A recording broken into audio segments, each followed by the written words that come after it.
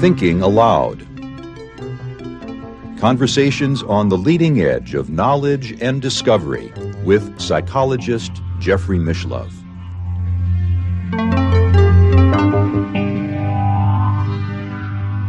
Hello and welcome. I'm your guest host, Emmy Vadnais, filling in for Jeffrey Mishlove.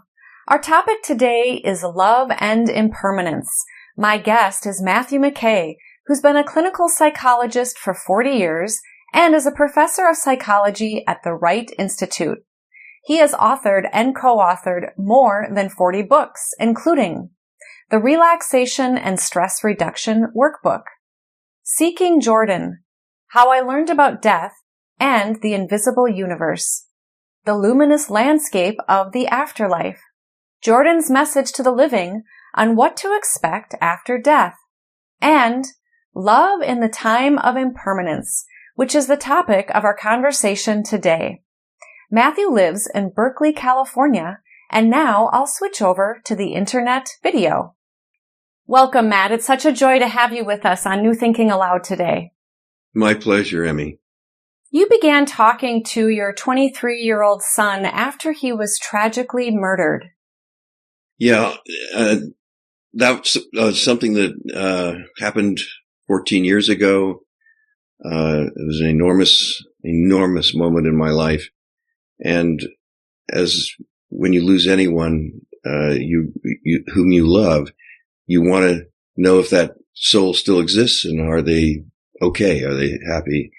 And so I set about finding him and finding a way to communicate with him. And over a number of months, I explored all kinds of experiences to try to reach him.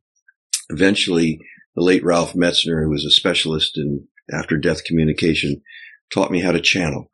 And when I learned how to channel, suddenly this opportunity opened to actually be able to talk to him, to have conversations, and to learn and be guided by him. What did you learn from Jordan during that channeling that helped you with your grief? Well, I learned, first of all, that he's with me, that the love between us continues to exist. In fact, I learned that the love between all souls, living and dead, continues without interruption, that death has no dominion over love, and that he continues to watch over me. He continues to care for me. He's in a good place. He went on to describe the afterlife, and we did, in fact, turn that into a book, the Luminous Landscape of the Afterlife, where he's helping people with their fear of death and helping them prepare for what is on the other side in the spirit world. So he taught me a lot and he showed me a lot. And he decided also that we could have a project together, helping people learn how to love in the face of pain. How do you love in this world of impermanence where there's so much loss, so much struggle? We live in an ongoing school of impermanence here on earth.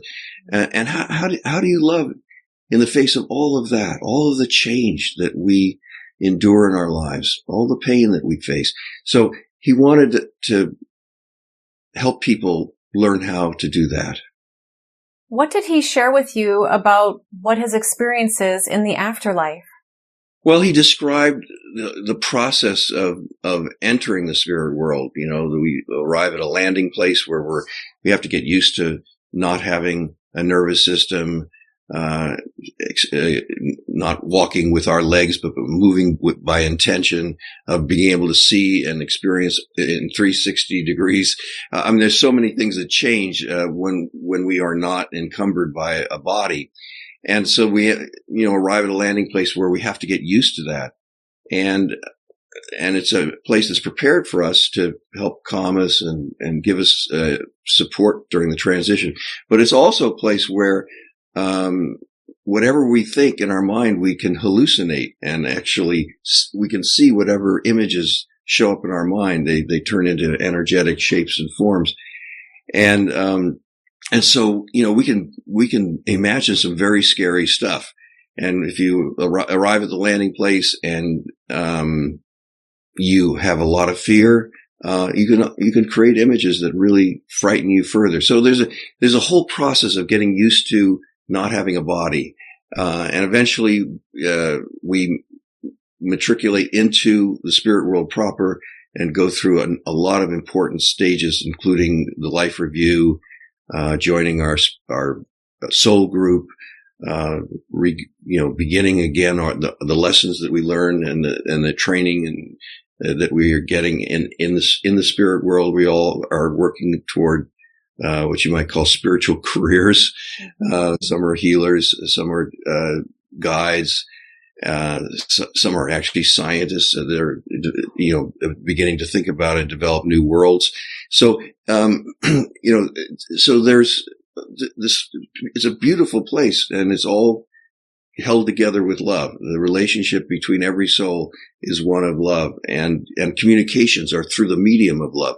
So he's described a place that gave me this deep sense of contentment that he was happy. And also he described a place that I could then, through his words, offer a sense of the afterlife to other people. Beautiful.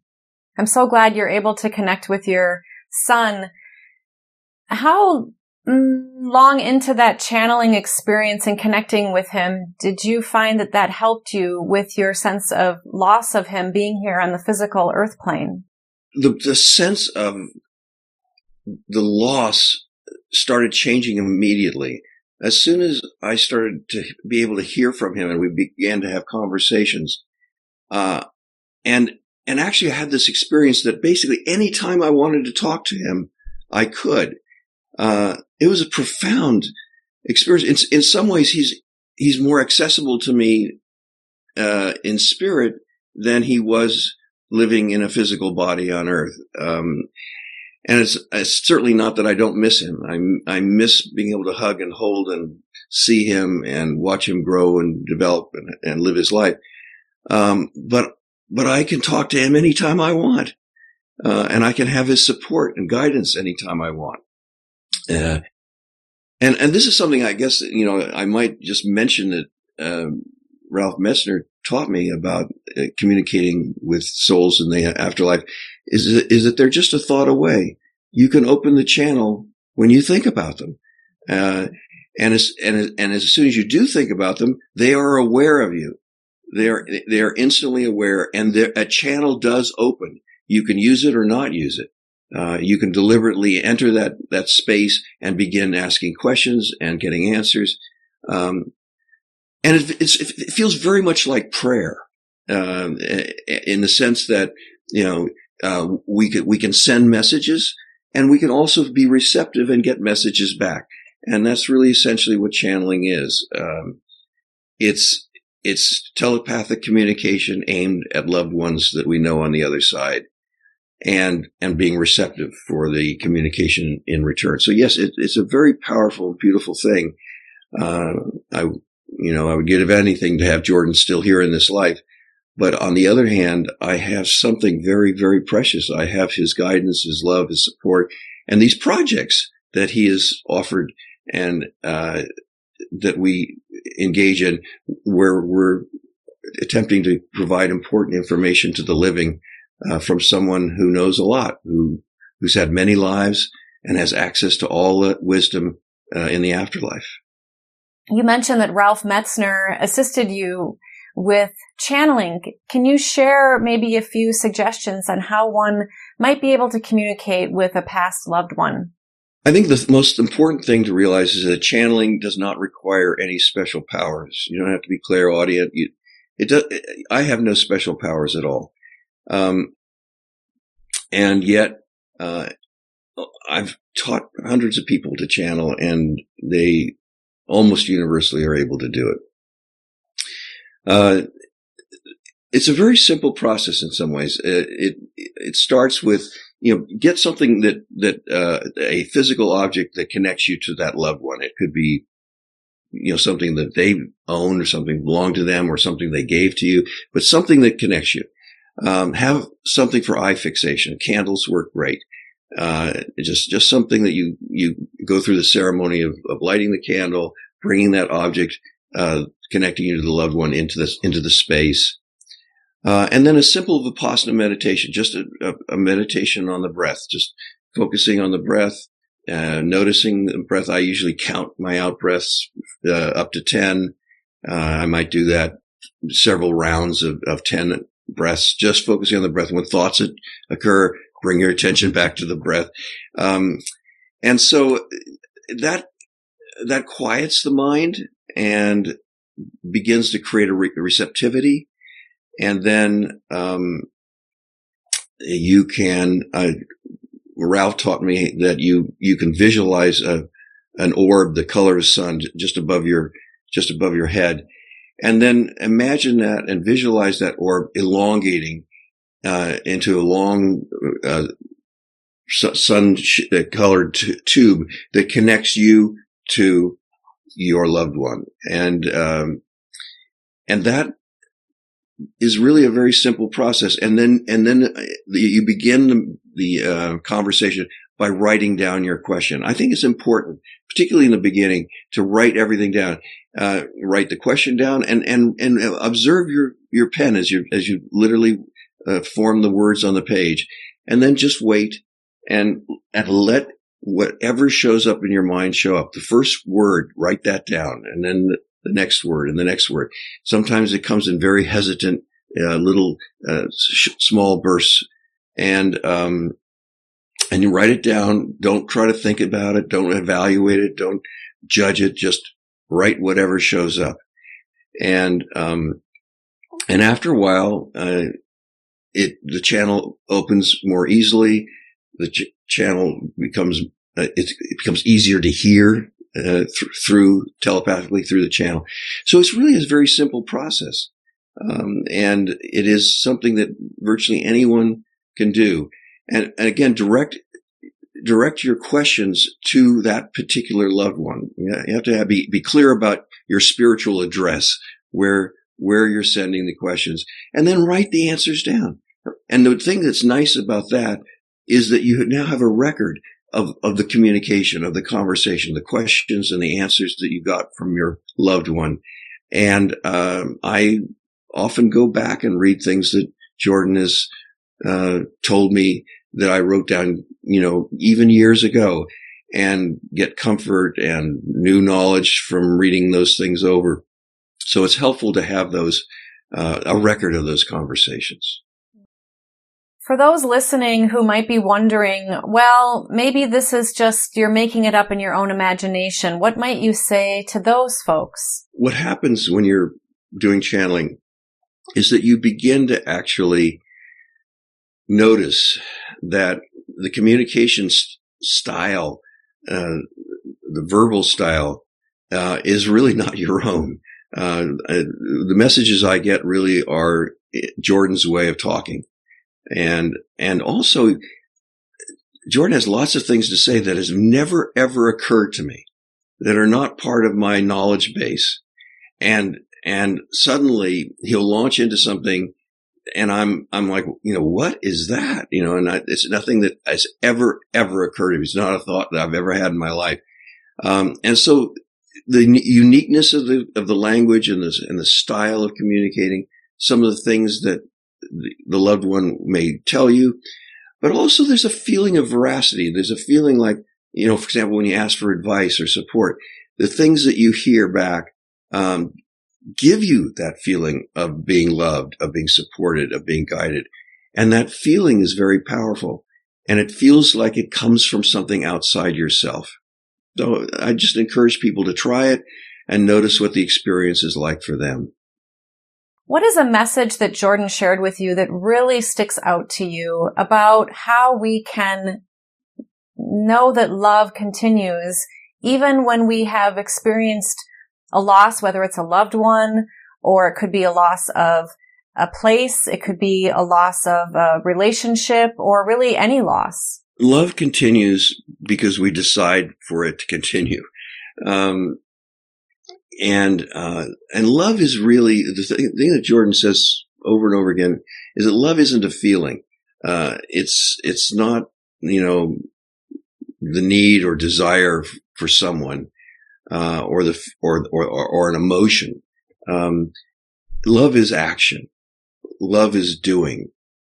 And so the action that we take to maintain and enact, to turn our love into action for someone who's on the other side is our attention, is bringing our attention to that person, being aware of the existence of that soul on the other side, and actively communicating and engaging in a connecting process to that soul. So love is always action. And in this case, between, incarnate and discarnate souls, that action involves telepathic communication and actively sending love. I send Jordan love all the time.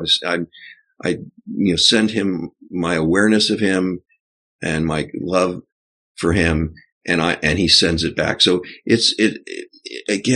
love is a very active process, whether we're talking about just love between humans, or love, between incarnates and discarnates. Yeah, very active. You say in your book that love is the energy form that connects the universe. That's what Jordan tells me, that love, and gravity, actually, the force of gravity, are really the same thing. And love is essentially relationship. It's attention. It's paying attention. It's seeing. And so, how the universe is held together is that the mind of all sees everything, connects everything, through attention. And love and attention and seeing are really the same thing. And the gravitational forces that hold all of us together, on a spiritual level, is love.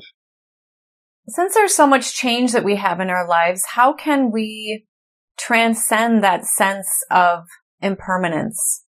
Well, first of all, what we have to be aware of what is permanent, what is enduring, and that what's permanent is our souls. Our souls will continue long after our bodies are finished in this world.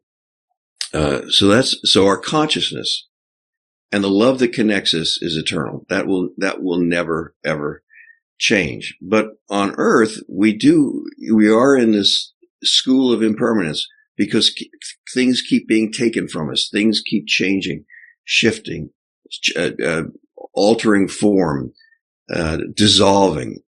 And in our relationships, we often end up apparently losing the relationship through rejection or disinterest, or people move away, or their needs change and so forth. And so relationships are undergoing constant change, and the physical person who's in the relationship is undergoing constant change physically. And so we are eternally different. I mean, my wife and I have been together for 40 years. But our bodies have changed. Our health has changed. Our abilities change. And so in the face of all of that, and our needs have changed, everything is constantly in flux. And in the face of all that, how do you hold on to love? And that's what Jordan really wants to teach people, is how they can keep love in the face of this eternally changing environment we live in. So how do we do that? Jordan says that there are basically 4 elements to love, and each of them have to be we have to actively engage with each of these elements. And the first element is caring. Really, whatever we love, we have to care about it. Its well-being has to matter to us. It has to be important to us how the beloved is and feels, and that is an active process. Caring is an active process. The second piece of love is knowing, seeing. If you don't really know this thing that you love, how can you love what you don't know, what you don't see?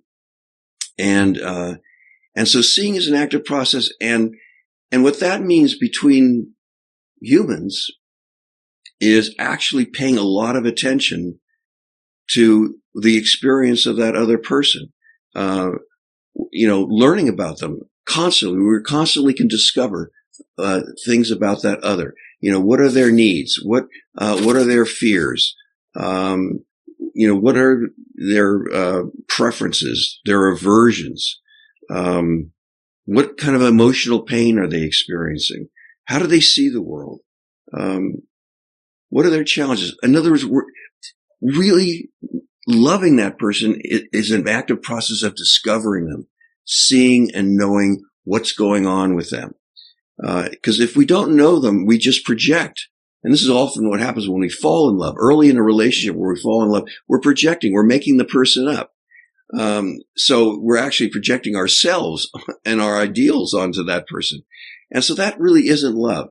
Love depends on seeing and knowing that person as they are and continually actively discovering them. And that can mean things as simple as asking questions. How are you today? How did you feel? What happened to you? How do you understand some event that happened? How do you make sense of that? So again, there's this constant discovery that goes on with love. The third element is compassion. And compassion is seeing what hurts. It's seeing the pain that the other experiences. If you can't see the pain, you can't really have compassion. If you can't see how that other struggles and suffers and the changes and difficulties and challenges that other faces, then compassion is not possible. So it's paying attention to the pain. And the second thing is actively wanting to support or help the other with that pain. Okay, so that's the third piece. And the fourth piece is intention. It's the intention to love, to turn love into action, to make it something that is not just, an emotion or a feeling or an idea, but something that actually occurs in the world, that is actual behavior. And so we have a little meditation that helps people start their day. It's called the morning intention meditation. Helps people start their day with the commitment to bringing love into all the important moments during that day, and into basically the moments of choice that occur during that day. And we could do that meditation if you'd like. It's fairly short, and it's something that I encourage people to start their day with. Now, before we do the meditation, just to be clear what a moment of choice is. A moment of choice usually occurs when you are with someone. You're involved in some sort of interpersonal moment. And a moment of choice can be a moment when you have high emotion. It could be a moment when you have strong desire. It could be a moment when you're in pain. So those three elements tend to be a signal that this is a moment of choice. Strong emotion, pain, and some sort of desire. And so when we're talking about moment of choice, we're talking about moments where that shows up. Desire, pain, emotion shows up and could be influencing our behavior. And so in this moment of choice meditation, we're going to have the intention at those moments to be love. At the moment of choice, I am love is how the meditation goes. So if you want to start, we can. It's very simple. Our viewers can close their eyes for a moment and just pay attention to your breath. Bring your attention down to your diaphragm, the center of breath, the center of life. And notice your breath. With your in-breath, say to yourself, in. With your out-breath, say out. Just noting the breath in and out. In and out. And as thoughts arise, as they do, just gently noting the thought and bringing your attention back to your breath. Always bringing your attention back to your breath. In and out.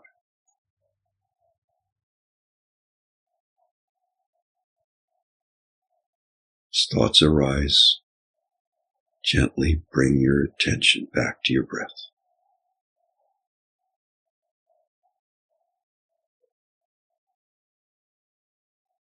Just noticing each breath in and out.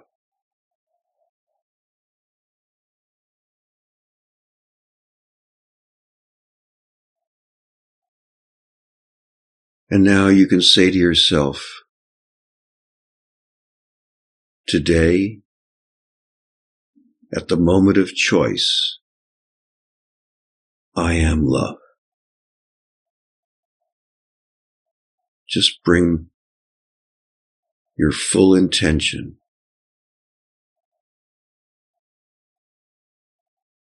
today, at the moment of choice, I am love.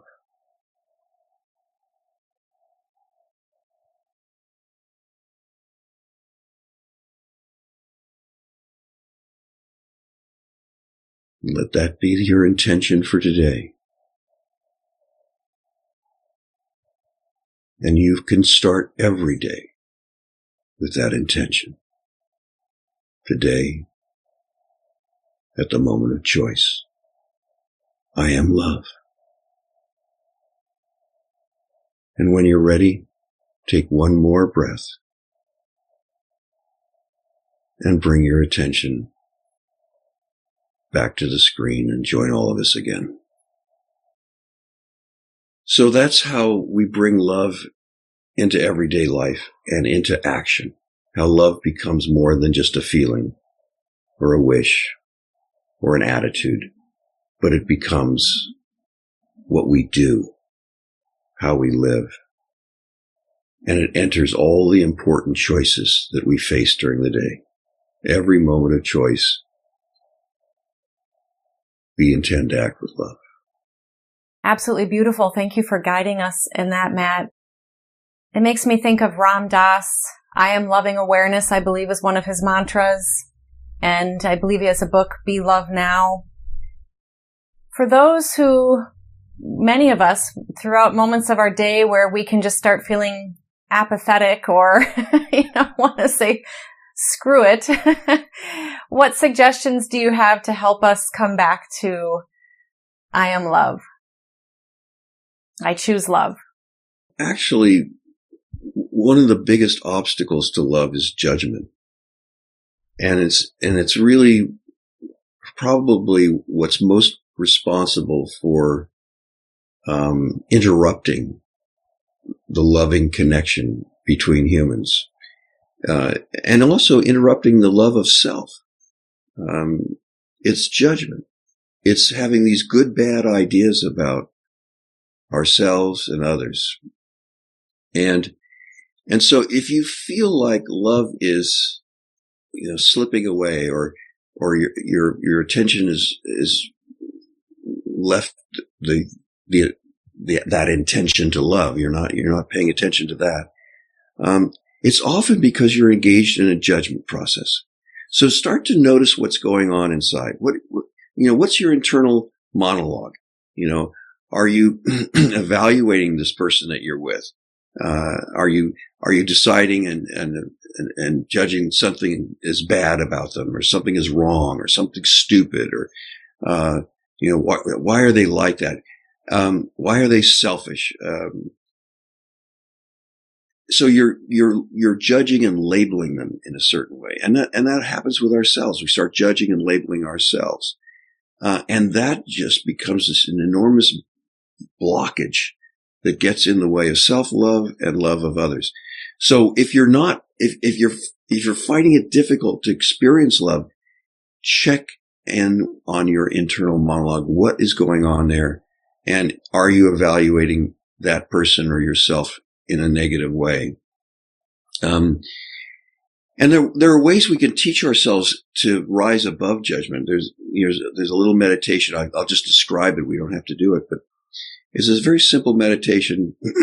As always, just start with your breath, but then what you do is you pay attention to what's going on inside your body. Just noticing, what's happening inside, and noticing if you have a judgment, and trying to just observe your internal experience without judgment. When a judgment arises, just notice it, but then just go back to seeing if you can accept and make room for whatever you're observing inside your body. Then bring your attention to your thoughts. What kinds of thoughts are going on? Just notice the stream of thoughts. And if you have a judgment about a thought, or just a judgment thought itself, just notice it, but see if you can go back to just observing your thoughts and letting them be what they are, allowing them to be whatever shows up is okay. Make room for it. Then bring your attention to the outside world. What are you seeing? What are you hearing? What do you feel? Or, what are your sense of touch telling you about the outside world? And just noticing all that and seeing if you can allow that experience without judgment. And if a judgment shows up, just notice it, but just try to go back to just experiencing the world as it is, just making room for what you see and hear and feel. And then to turn your attention to your emotions. What's happening inside of me emotionally? And just noticing that whatever that emotional sense is, and seeing if you can observe it without judgment. And just allow it to be whatever it is and make room for whatever the feeling is inside. And you can do this as a kind of a process, repeating through the four pieces: the noticing inside, noticing thoughts, noticing outside, noticing emotions, and we can develop the capacity to observe without judging in that very simple process, observing ourselves and our experience without judging, and also observing others without judging, and allowing everybody to be what they are with a sense of acceptance. It sounds a bit like a mindfulness meditation. Yes, it is. It's a variety of mindfulness meditation. It really is. Exactly so. We need discernment, not necessarily judgment. Yes, discernment is noticing how something affects you. It's noticing that, boy, I just ate something and it tastes bitter. I don't like it. It doesn't taste good. It's noticing how that affects me. But judgment is different. Judgment is saying this is good or bad. It's casting it in a moral light. And one of the things that Jordan emphasizes over and over again is there is no good or bad, no good or evil. These are constructs. These are ideas that we have, and they're very dangerous ideas, because as soon as we start thinking about things as good or bad and judging them as such, we start taking ourselves away from love, because love is connection. Love is acceptance. Love is allowing things to be what they are and loving and caring for them as they are. And as soon as we start judging, we start distancing, and judging leads us to tribalism. There's the good people and there's the bad people. And that separates and distances us from others. And it's the antithesis of love. So yes, we can learn to live in a world with discernment, to notice how things affect us, and to, in many cases, avoid things that really don't feel good, that not morally good or bad, but they just don't feel good. They hurt in some way, and we can learn to avoid those things, and that's a perfectly healthy thing to do. But judgment, as opposed to discernment, is pushing things away and saying, this is wrong, this is bad. This does not deserve to be in my life. That you don't deserve to be in my life because you are bad. That's where we start to get into very dangerous territory. And it's the root of all evil, is that kind of judgment process. Yes, it can lead us to us and them mentality. Exactly right, which is the essence of tribalism. It's like us is good and them is bad, and I can do anything I want to them, right up to genocide. As soon as I make them, I dehumanize them. I make them less than, wrong, bad, evil. and I can do anything to them, kill them, enslave them, hurt them in any way, exploit them. So, and that's how we lose love in the world. And it starts with those kinds of judgments, us and them. Self-judgment seems to be a hindrance to love as well. It is. Because it's very hard to love others if we have no love whatsoever for ourselves. And if we have a lot of self-judgment, we in fact end up having a very, should I say, flimsy platform upon which to build love in our lives. And so one of the things that, we recommend in the book is that, first of all, that little exercise we just talked about of seeing yourself without judgment, really practicing observing without judgment, but then also practicing, a loving kindness or compassion meditation toward the self. And one of the reasons we have difficulty having compassion for ourselves is we have difficulty sometimes facing our own pain. We're so busy trying to avoid our pain and push it away and not notice it and suppress it that then it's hard to actually be able to have awareness of it so we can have compassion for our suffering. So compassion is, first of all, noticing that you, like everyone else, things hurt and you have pain and you do suffer in different ways.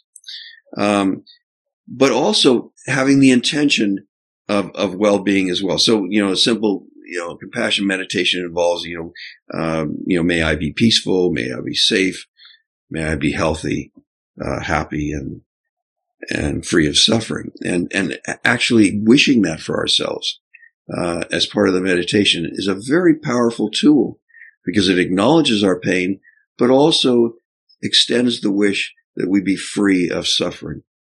So that's the second thing we need to do in terms of building self-love. And the third thing is to use the morning intention.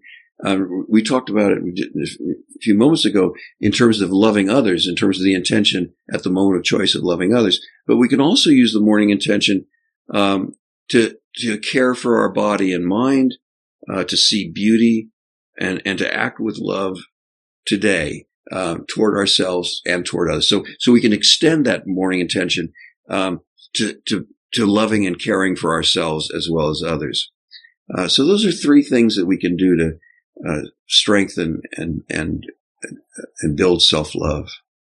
Yeah, it is amazing when we set intentions, how those intentions can ripple out to the universe and back to us and others. The intention to love ourselves, I think, strengthens our ability and our intention to love others. And so, love is not a zero-sum game. It is infinitely expandable. And we can form the intention to increase the amount of love in our lives for ourselves and for others. And there's no end to the ways to the extent to which we can expand love. And virtually every moment of our lives can be about love, as we strengthen and deepen that intention. Most, if not all, pain seems to be around lack of love. Yeah. A lot of pain is around lack of love, but a lot of pain is actually about trying to avoid pain. A lot of our pain is not just, the unavoidable experiences that are hard for us, the losses we face and the hurts and the physical struggles and so forth. But a lot of our pain is trying to get away from it, is trying to suppress it and push it away. And it actually makes our suffering far worse. So in the attempt to avoid things that happen that are difficult and challenging in life, and avoid emotions that we don't like, we actually end up making things so much worse. I mean, I'm a psychologist, and one of the things we see as the source of emotional disorders, is trying to get rid of the emotion, non-acceptance of the emotion. So that I'm having a painful moment, I'm feeling sad right now, or something's kind of scaring me, or I feel a little bit of shame. And I don't want to have those emotions, and I try to push them away. And it turns out that the more you push them away, the more you have them. That effort to get rid of them is ultimately doomed, and actually the emotion intensifies. And instead of being just a wave, all emotions are waves, and they just come and they crest and they gradually recede. I get stuck at the top of the wave because I didn't want to have the emotion. And the more I try not to have it, the more I've got it. And so learning that pain is often not so much, the natural difficult things that happen to us in life, and the challenges and the emotions that hurt, but pain is trying to not have pain. And so, so some of the work is accepting whatever hurts, whatever pain we do have, making room for it, allowing it, because it will come and go. But as soon as we say, no, I can't have it, now we've got it. We are stuck with it. The other day I was feeling the loss of my mother, and I didn't want to cry, but I let myself cry, and then I felt better. Exactly right. I work with a lot of people who are dealing with grief. And one of the things that's so important is to allow the wave of grief when it shows up. And there's no rhyme or reason. Things will trigger it, and suddenly you have this big wave. And making room for it, allowing that wave of grief to be there. Because what happens if we say, oh, I can't have that, I don't want to feel that, I'm going to push that away, is now we get stuck with chronic grief, where the pain is just sort of almost woven into the fabric of our existence. Because we didn't want to have the wave, we end up having this chronic sadness, or what we also call depression. So grief can turn into depression by not wanting it, by pushing it away. So always allow the wave, ride the wave, let the tears come. But also in the midst of grief, it's important to acknowledge that the love between you and a loved one who's on the other side is still there, and the relationship is still there. And they are still part of your life, and they are just a thought away. So allow the wave, but also remember that love continues to exist, and that person, that soul, can continue to support and guide you.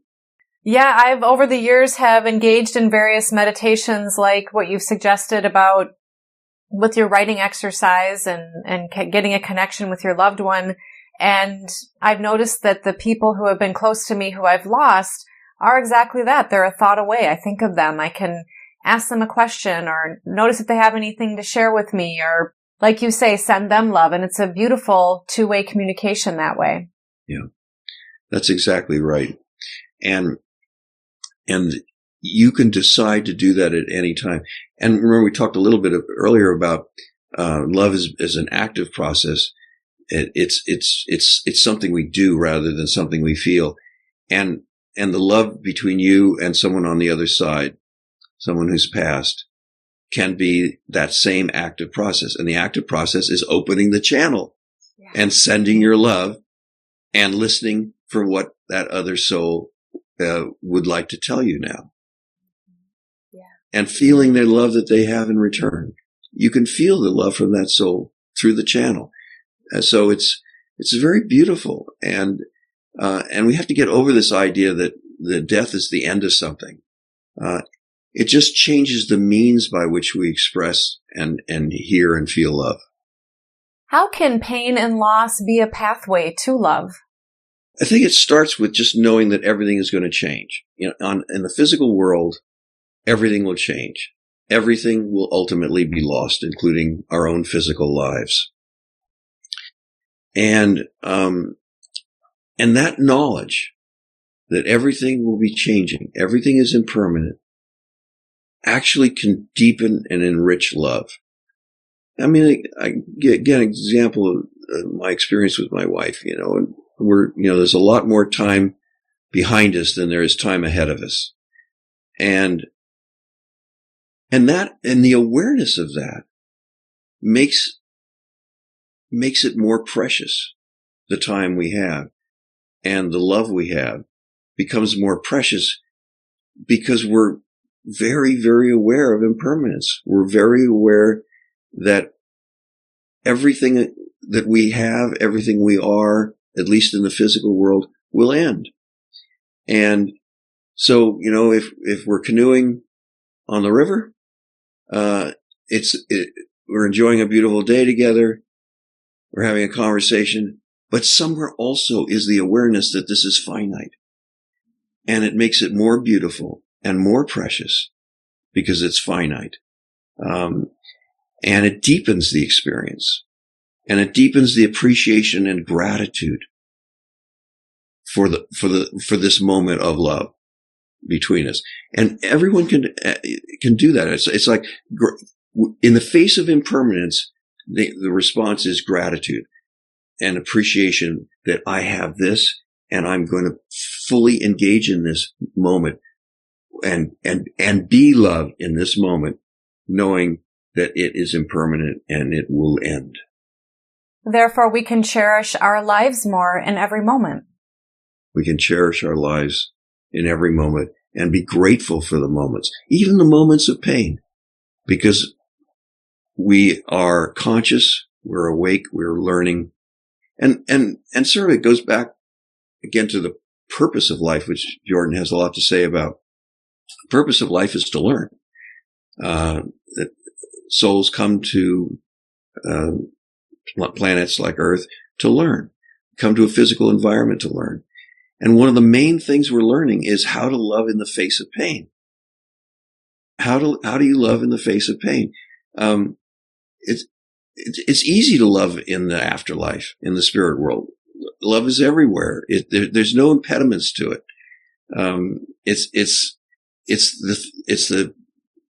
It's what connects everything. But here we have so much friction in a physical world that gets in the way of love. I mean, just a simple example. Parent comes home, had a bad day at work. They're tired. They're kind of sad. And a child needs a lot of attention and is really struggling. Maybe the child is emotional or sad or struggling with their homework, whatever it is. And the parent has to somehow find a way to love that child actively and be there for that child in the face of their own pain. Or two people who are, in a romantic partnership, and one of them says something that feels sort of critical and hurts the other.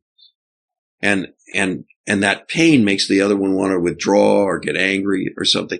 And so how can I still be loving and be love in the face of this pain of feeling hurt or ashamed or a little bit rejected? And so these moments are occurring constantly in our lives. And that question, how can I love in the face of pain, is showing up over and over and over again. And that's why being in pain is one of those moments of choice. And to be paying attention, boy, I don't feel good right now. What does this moment ask of me? If I'm going to act on love, what would this moment ask of me? The pain makes me want to withdraw or get angry or get away or do something to try to avoid the pain. But what would love have me do at this moment? What would love have me do with my child when I'm tired and sad? What would love have me do with my partner when I'm hurt and feel ashamed? So that is the question that we have to ask ourselves over and over and over again. What would love have me do in this moment when I'm hurting? Yeah, relationships are just full of that, where there's a dynamic of one person having needs and the other having sometimes a difficult time helping to fulfill those needs.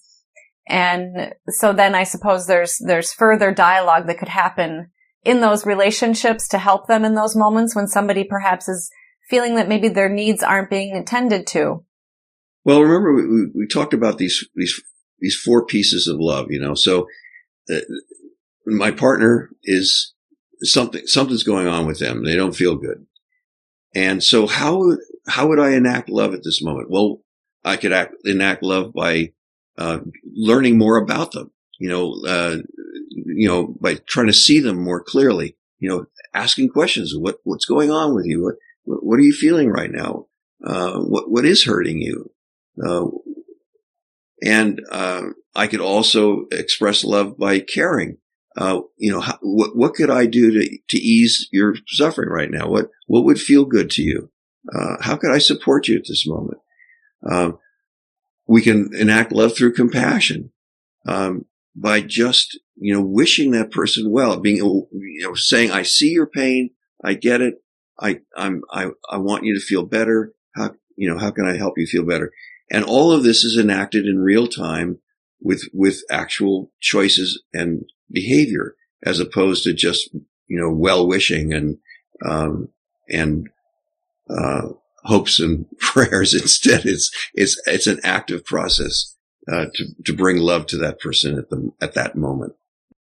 I've been married for a number of years with my husband, and I've learned at the end of the day, because we're both working people, when I see him at the end of the day, I typically ask him, how was your day? What went well? What didn't go well? Or what were the challenges? And just doing that simple exercise really brings us close after not seeing each other for sometimes 10 or 12 hours previously in the day. Yeah. And that's acting on love. And that's wanting to know and see that person. A whole day is gone by without each other.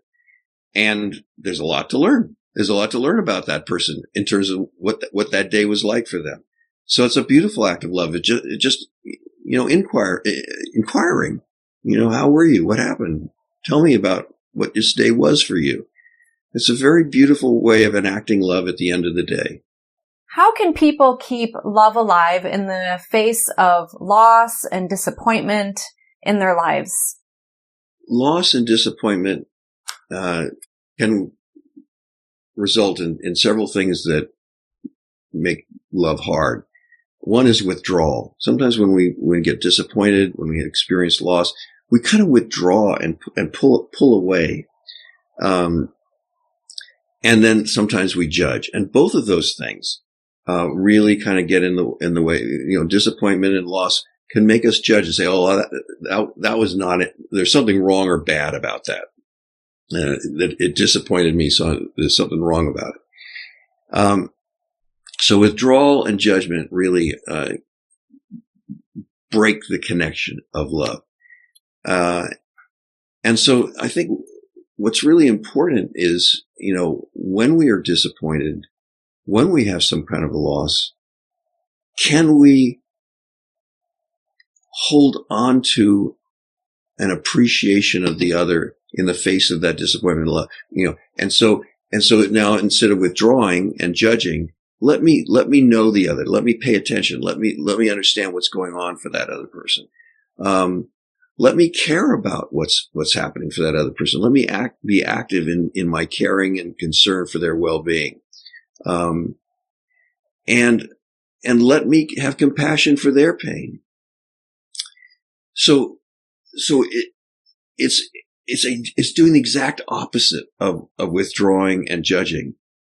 It's knowing, caring, and having compassion, and doing that in an active way with a real intention. So, what do we do when we're hurt, when we have feelings of loss, when we have feelings of disappointment? We turn toward the person rather than away from them. It is amazing how when we can bring compassion to ourselves, when we might feel hurt by somebody else, and face our pain rather than run from it, and then we're in turn able to bring that compassion to the other, how it can shift the energy and the dynamic of the relationship and give it an opportunity. Of course, some relationships aren't meant to continue, and a person has to assess that. But for the relationships that do continue, it gives an opportunity for you, like you say, to turn toward that person, bring them compassion, and most people will soften, melt, and really open when they experience that. They do. I mean, let me give you kind of a mundane example. Your dog poops on the rug. And, this is very disappointing kind of upsetting. Now there's going to be a lot of work cleaning it up. And, we can have a reaction of judging the dog, this stupid dog, what's wrong with the dog, or we can just withdraw from the dog. I don't have nothing to do with you, throw the dog out the door and try to avoid the dog for a while. Or we could have, compassion for the dog. Maybe the dog's feeling sick. Maybe the dog is scared. Maybe I could be aware that this dog has pain and care about that and have compassion for the dog, and that there's something wrong here, that not wrong in a bad moral sense, but the dog is hurting in some way. Maybe I can give the dog some love in the face of, the very disappointing thing that the dog did. And rather than withdrawing from the dog or rejecting the dog or judging the dog, maybe I can really try to see the dog. What is the dog's need right now? And could I give love in the face of this very disappointing moment where I have to clean up this mess? So, we're talking about a dog now, but these same processes occur between humans. We're constantly being disappointed by each other. Often we have these moments of disappointment and hurt, and we feels like we lose something that's important to us, and we can react with judgment and withdrawal, or we can react with love. Again, it's turning away from or turning toward. Turning away from or turning toward. I love it. Matt, is there anything else you want to share, or any messages that come to mind from Jordan around love and impermanence? Jordan sort of says something that I really appreciate and I remember often. He basically says that love is simple. It's caring for and seeing the other. Love is doing in each moment what relationship requires. Love is doing in each moment what relationship requires. And I appreciate that because it sort of encapsulates for me kind of the essence of what I have to keep remembering about love. Love is relationship. It is the connection that binds us to each other. And love is doing what relationship requires. Matt McKay, I've loved talking with you, and I'm so grateful to have these beautiful messages from you and Jordan. Thank you so much for being with me today. Thank you, Emmy. And for those of you listening or watching, thank you for being with us.